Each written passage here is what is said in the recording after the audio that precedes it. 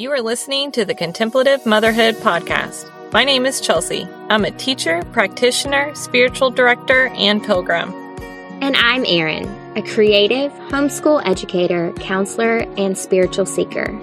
Listen in as we dive deeper into the contemplative lifestyle through hearing about each of our lives. You'll hear our triumphs, failures, practices, and mistakes as we journey together. You might even hear a kid or two in the background. So grab some coffee, tea, curl up, and take off your shoes. You are welcome here. Now let's get started. Hello, friends. Thank you again for being here with me today. I am your host, Erin Thomas. It is just me, myself, and I. That's all I got. In a spinoff or bonus content episode, what we're calling the Contemplative Child. I am excited to be here with you today to talk about this particular subject matter. One of my favorite things to talk about is how important rhythms and routines are for children in general. And so last week was our first episode, and to recap, we went a little bit over what it meant to parent with the push and pull of our parental emotional capacity. That's not, at all a super heavy topic, right? Why not start and dive right in? But in so many words, we talked about how we can simply and effectively place an emphasis on the contemplative lifestyle and how to be a listening companion with our children in their time of spiritual development. So, if you haven't had an opportunity to listen to that, that is a great prerequisite for what we're going to talk about today. If you have been a fellow listener of the Contemplative Motherhood Podcast, which I hope that you have been, then you have heard myself and my co-host, Chelsea, who is currently taking an academic sabbatical. That's what I like to call it. And we talked about one of our favorite episodes was creating rituals, transforming our rhythms and routines. This was huge for us individually, but also we found that this was a big deal for you guys. It was one of our highest rated episodes, and it was also the #1 downloaded episode of our first season. And so if you haven't listened to that, then put that on your queue because that is a great springboard for what we're going to talk about today. So today I want to elaborate a little bit on the child-focused lens of this rituals, rhythms, and routines. I mentioned this to you in our prior episode that the goal for the contemplative child is to change our shift in just a little bit and put a little bit more emphasis on the child-focused form of the contemplative lifestyle. And I've heard so many funny comments about this, you guys. Even Chelsea, I know you're listening right now. I'm laughing because she's like, yes, please tell me how to teach my 3 boys, young boys, how to be contemplatives. I don't want to give you an agenda that's unattainable. So, that's not the point of this particular expanded version of the Contemplative Motherhood Podcast. But if we talk about a little bit of what that episode was, the rituals, rhythms, and routines episode in our first season,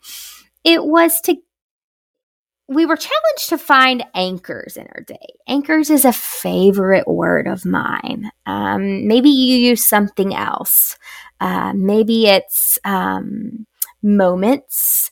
Maybe it's special time. Maybe it's a rhythm, a point of rhythm where it kind of comes to a head. And for me, you're more than welcome to research this, but one of my favorite things about having a background in education was learning about some of these former educational philosophies. And the Waldorf philosophy talked about a lot of the breathing in and out portions of our day. And so for me, that concept evolved with my children in our homeschool day as anchors, opportunities when we shifted from either breathing in or breathing out, activities that involved more exertion or activities when we needed to absorb and refresh and recharge.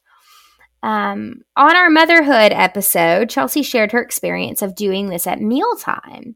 And I think a lot of this do this at that time. Maybe that's the time when you say a particular prayer or you go around and talk about your day. We also do this, a lot of people do this at bedtime routine or maybe at the breakfast table. And for our family, this has really been defined as a sacred moment where our listening and invitation of the divine is prevalent. We ask God to be present with us, and we are intentionally present with each other. And that is the wheelhouse. That is the template that we are looking for. And so, in a fun twist of events this week on social media, I asked many of you what sort of habits you had begun instilling in your children. And this sort of varied based off of where your children were in development, right? So I may need to teach my teenage boy how to shower more frequently and use deodorant as to whether I may teach my toddler the habit of brushing our teeth before bed. And so I loved so many of these responses. And I found that a lot of them involved stereotypical things that you would think of with routines, right? Like hygiene, cleanliness, taking care of ourselves, stewarding our environment, or picking up our room. This looked different whether you, for a lot of my friends, I am a homeschool mom. And so that looked like some school activities. For others, maybe it looked like I need to pack my backpack at a certain time, or evening devotions as a family, or evening time as a family, or a game night as a family. These were all just intentional times in which we were fully present with each other. And in a beautiful caveat, we are fully present with the divine. Whether we notice this or not is the key. And so as I kind of looked over this, I saw that there were moments of times like diaper changes and car rides, bedtimes, mundane activities, right? Moments of ordinary that I saw can become extraordinary with intentional action. As parents, we have some of these similar routines, right? We maybe do house chores at a specific time of day. We do this at work. We have specific things that we do when we arrive at work in the morning. Sometimes it involves certain times that we do laundry. And these are sort of the things we fleshed out in our motherhood episode. But I want to talk a little bit about what that looks like to flesh out a rhythm and routine template in our children and how that can become a ritual. And also, you'll find a little bit more about what ritual means in that episode of the Motherhood podcast. But today, I'm going to put a little twist on it and flesh out what that looks like for our children. So some of you may be familiar with British educator Charlotte Mason. Some of you may not. If you aren't, I highly recommend reading her work. She surfaced around the turn of the 20th century, and she talked about habits a lot and how those were rails or anchors for teaching our children very important things early on in their lives. And what happens is this leads to a more apt opportunity to a better quality home life, a rich environment for learning, a rich environment for spiritual development. And for her, being an educator, this set the stage for many future educational endeavors for our kids. But I think that there's more to this, and I want to talk about this a little bit today. I share this because I think that this sincerely applies to so much of what we navigate with our children when it comes to spiritual formation. What we emphasized in the motherhood portion of this episode was that this was an opportunity to create a ritual. And this is kind of a word that's been used in different contexts. But to give you a little bit of a summary of how we used it in our prior episode was that this particular time evolved in something that had more sacred meaning. And we found that this was an extraordinary opportunity to connect with the divine in a mundane activity that we may do personally, as a family, or with our children. And so I'm going to share a little bit personally. In my professional life, I have been a child development nerd. I absolutely love to study the development of a child and the lifespan of a child into adulthood and what this looks like not only in the physical context, but what this looks like in a spiritual context. And as I have spent my life's work studying through these different facets of development, I realized that this is often a timeline and a template to show us where we can create space or margin for spiritual connection opportunities. And so, like we've said, many of us have routines with our children. We may talk on the car on the way to school. We talk after pickup. We have a late night snack time. Things that we do every day that have become opportunities that could have quality spiritual dialogue and sacred listening experiences with our children. And this doesn't mean that you have to enforce your children to have this time with you, right? Like, don't think of this as a dogmatic doctrine type situation. Be mindful, of course, of what sort of emotional space that your child is in at that time. If pickup time is a time when your child is tired and just not really looking to engage in any sort of conversation that has any elements of productivity in it, then that may not be the time for you guys. But if we are creating that intentional margin for listening, then it's very possible and quite an easy evolution for this to evolve into a spiritual practice with your children. Now, we've discussed a little bit about what spiritual direction is in adults, and I touched briefly on what spiritual direction for children looked like in our prior episode. And I used the template and the conversation and work of Lacey Finborgo, who I adore almost everything that she puts out. And she talks about spiritual direction with our children is being their listening companion. And frankly, this is exactly what spiritual direction looks like as an adult. We are looking to have and walk alongside as a listening companion in a spiritual context. But, this doesn't start out that way. And so I think it's important for us not to put this on a pedestal.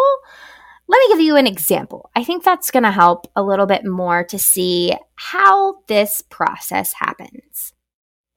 So to tell a little bit of a story, my children and I used to live near a large city. And often for certain appointments, we would have to sit in traffic for longer periods of time. And being near a large metropolis and in a lot of traffic, we often saw wrecks or ambulances that would pass by. And I kind of noticed that my children started noticing this first.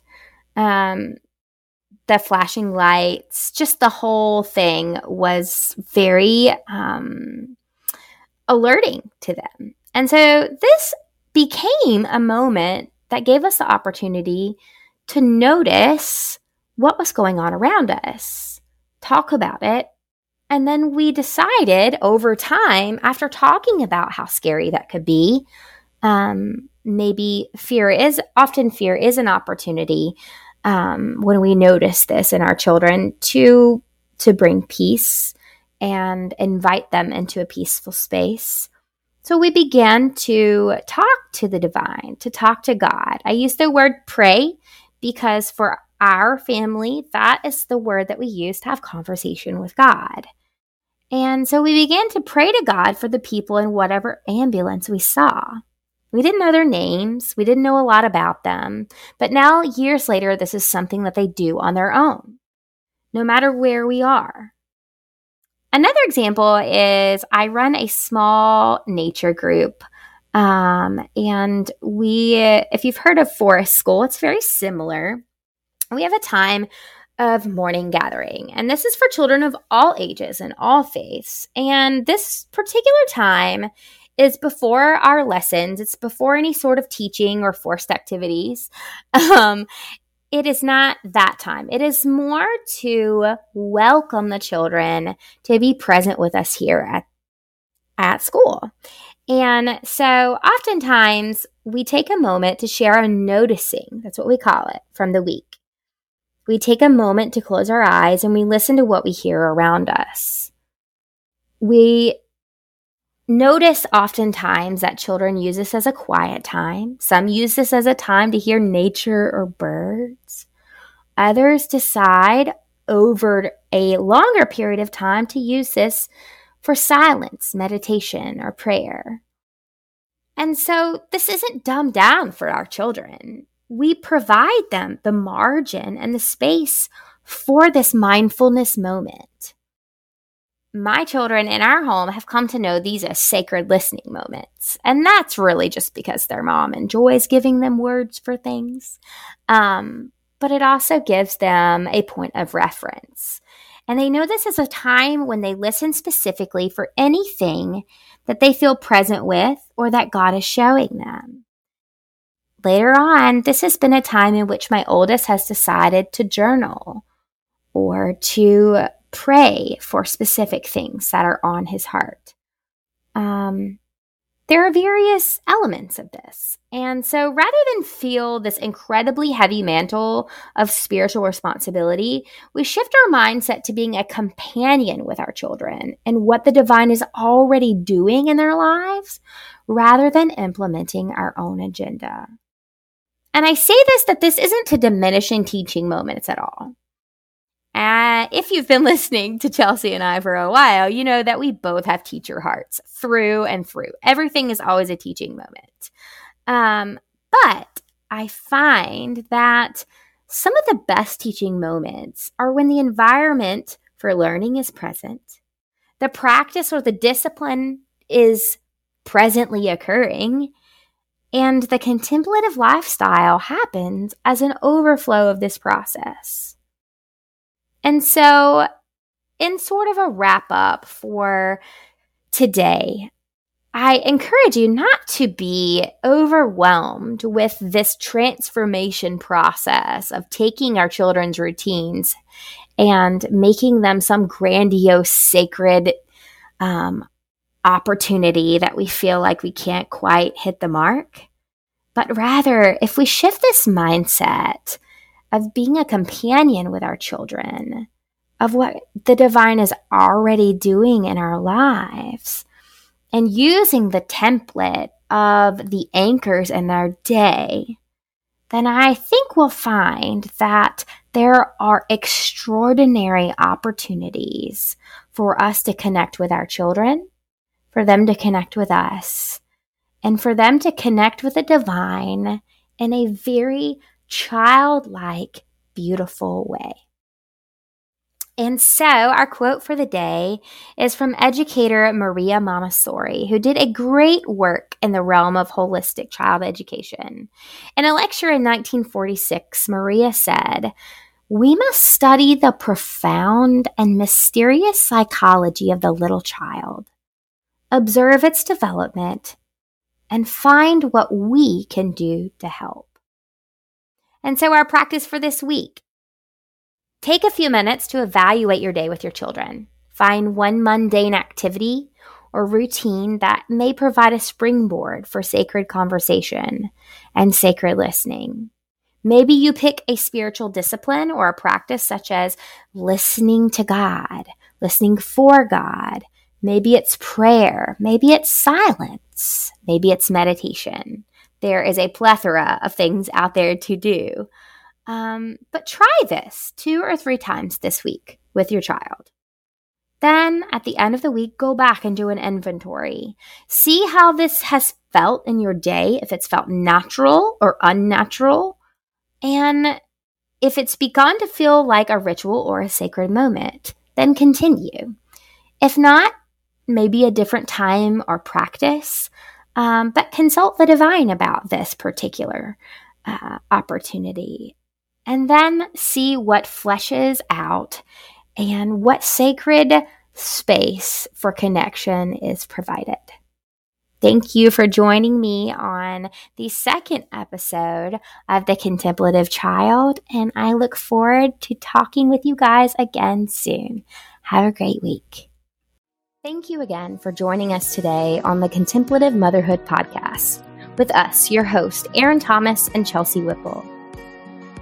To get regular updates on our podcast, hear new episode drops, interact with us about past and future episodes, and find our show notes, make sure to go to our website, www.contemplativemotherhood.org. As always, we appreciate your support of this podcast and in helping us share our journey with others. So if you enjoyed today's podcast, make sure to subscribe, rate, and leave us a review. This helps us to cross paths with other pilgrim mamas across the board. So until next time.